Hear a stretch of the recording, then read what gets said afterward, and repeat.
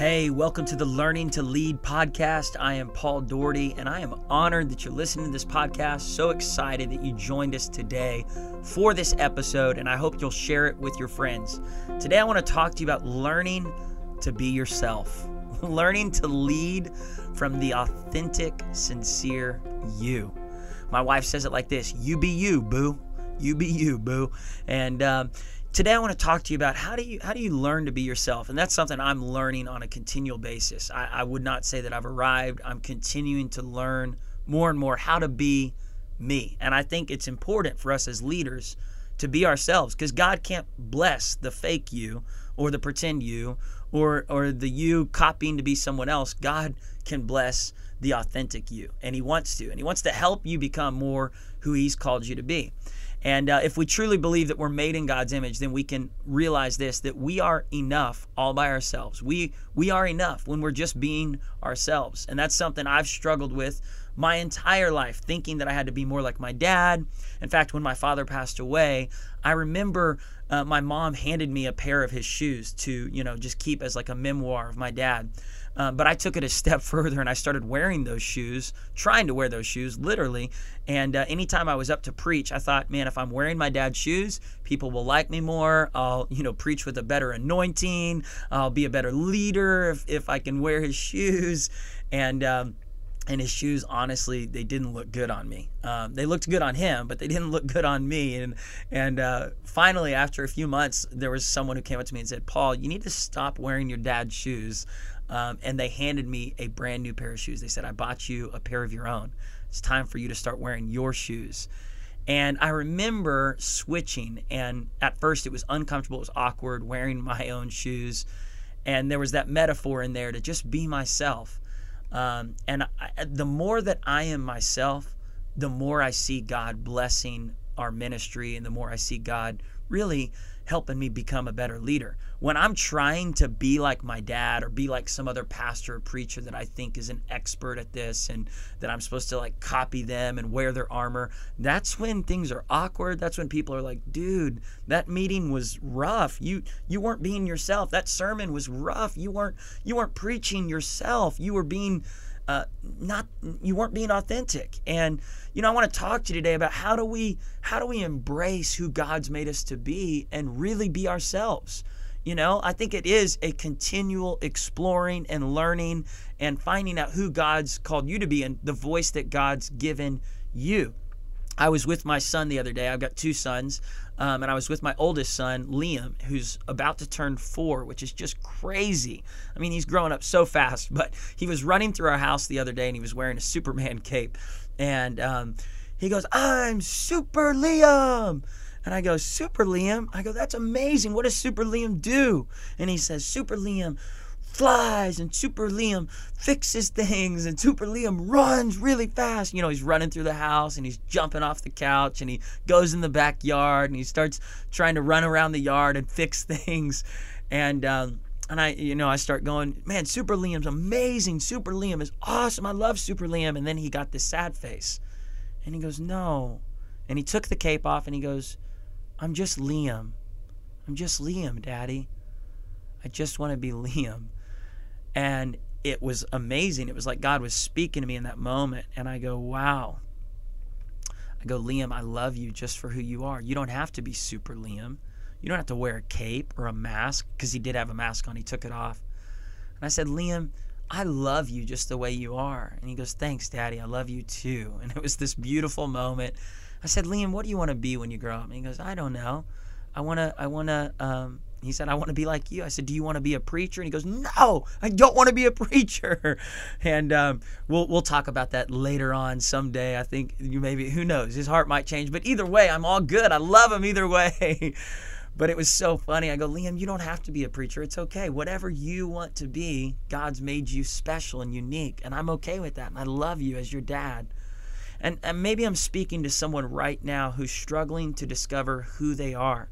Maybe you're a leader right now and you feel like you've got to, be a super leader. Maybe you feel like you got to wear a mask and pretend to be someone you're not. Maybe you're afraid of showing your true self. Maybe you feel like you're too quirky or maybe you've got a bad past, or maybe you're too imperfect, you got too many gaps. And recently I was with a friend and a mentor in my life, someone who's really helped me discover who I am and my voice, and that's Steven Furtick. And Steven Furtick was speaking to me, just saying, Paul, you need to just embrace the gaps in your life, the weaknesses, the areas in your life where maybe you feel like you're not enough or not strong enough, because he said those areas, those are amazing. Those are special areas, and those are the areas that help people even more to relate to you and recognize that they can learn from you. Because if you pretend like you don't have any weaknesses, any gaps, any areas in your life where you're imperfect, man, you're putting on a front. We already know all of us are imperfect. All of us have our flaws. None of us are superheroes, always wearing a cape, always wearing a mask. I mean, Batman was Bruce Wayne, and Spider-Man was Peter Parker.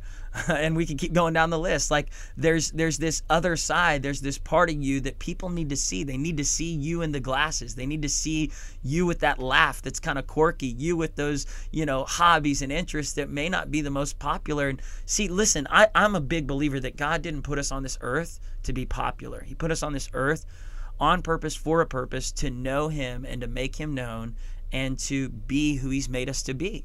And if I'm living to impress you, then I really can't impact you. If I'm living to, entertain you or try to meet your expectations of who you think I'm supposed to be, then man, I'm going to fail miserably, and I'm going to make myself miserable and you frustrated, because there's going to be days where I don't live up to those expectations. But if I can be who God's made me to be, if you can be who God's made you to be, and the more you embrace that, and the less you worry about trying to impress people or entertain people or try to meet people's, boxed in expectations. And someone I think who did a great job at this in the Bible was David. Like David, he was really an out of a box kind of guy. He had all kinds of strengths and weaknesses.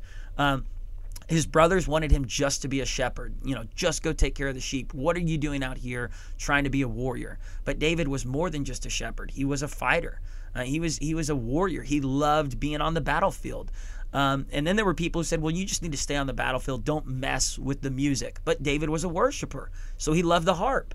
And he was a unique guy, because most guys who were fighters and liked war and battle, they weren't, on the side writing psalms and playing a harp. But David was out of the box. He was unique, and he embraced all those quirky areas in his life. He was emotional. Even though he was a great, strong leader, he was also very sensitive, very emotional. But that's what made David who he was. And the more he embraced all those unique facets of his life, the more he was able to be that man after God's own heart. And, in my own life, I've realized there's areas about me, there's things about me that are quirky. Like I am not your normal pastor. I love music. I love playing guitar. I love piano. I love to sing. and so there's times where I'm preaching and I'll just start singing, or I'll sit down at the piano and play and lead our church into worship. And there's people who say, just, pick one or the other, be a worship leader or be a pastor. But I'm embracing all those facets. Here's another thing about me.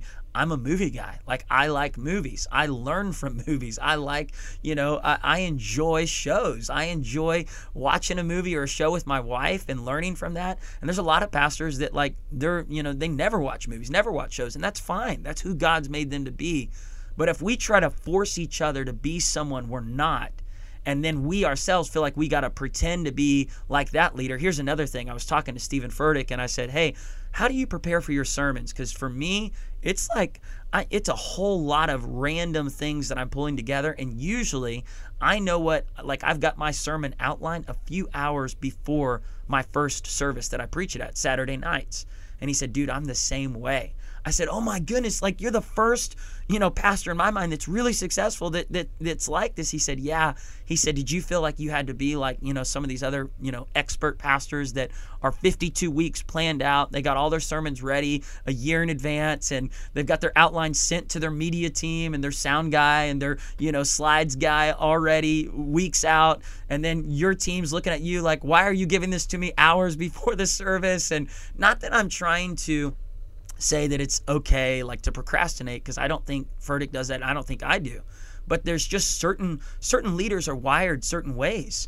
And if you try to fit the mold of, trying to be like Rick Warren or Craig Rochelle, or you try to fit the mold of trying to be like someone you admire, you're going to miss out on the unique qualities of how God's made you. I find that I preach better when I've allowed myself to really simmer on a message all week long or even a month long, and then get my outline right, that day of, and then go out and preach it. It's fire on the inside. And people have told me, dude, that was a powerful message. You must have had that outline ready like 6 months ago. And I go, no, I had it ready like 3 hours ago. And they go, wow, like that's how God's designed you, to really like simmer, let a message really build up on the inside of you.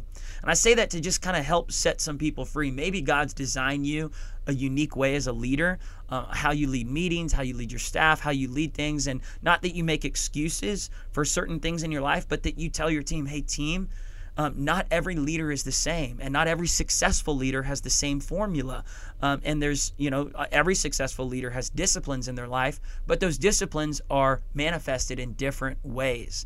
And if we try to force leaders to look like other leaders, or sound like other leaders, or be just like other leaders, or have the exact same schedule as other leaders, we're going to squash the creativity and the God dreams and the God things that are trying to come forth out of that leader. So my encouragement to you is you be you. Bring God glory with who you are.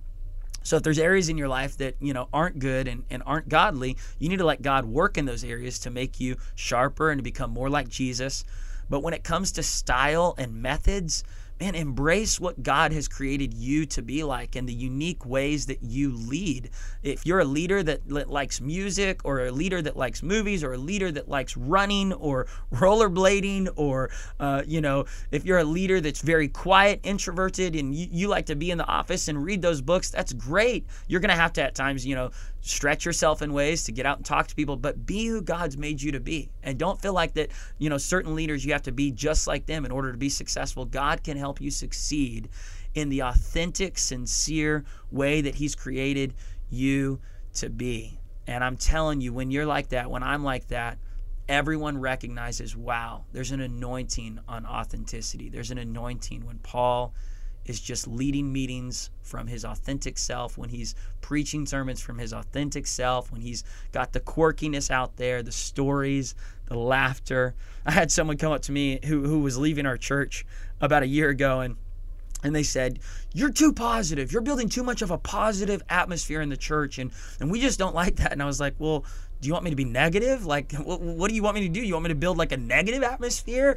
That's not me. God's created me with a positive attitude, a positive spirit. So yeah, I have to be true to who God made me to be. And after that conversation, I really had to pray, because I was like, man, I'm a young leader. And so I take any insults or someone leaving, I take it very personal. And I think maybe I need to change. Maybe I need to be like what they're asking me to be like. Maybe I need to, be more serious and always have a suit and tie on, and never tell any personal stories. It needs to, be just like how they heard, that pastor preach that they really like. And man, like every time I've had that downward spiral thinking, God reminds me, no, Paul, I've created you to be uniquely you. And the blessing is when you're walking in authenticity, and that anointing flows from when you're just truly yourself. So I hope that encourages someone out there today. Let us continue to learn the art of being ourselves. Come on, Jesus. I love you so much, and can't wait to talk to you about the next episode that you're going to be hearing. And stay tuned, subscribe, tell your friends about this, and we'll see you, or we'll connect with you next time on the Learning to Lead podcast. If you have questions or want to send me messages or talk to me about how these podcasts are helping, just reach out to me on any social media platform, Facebook, Instagram, Twitter, or email if you still do that, pdoherty@victory.com. All right, God bless you. Peace out.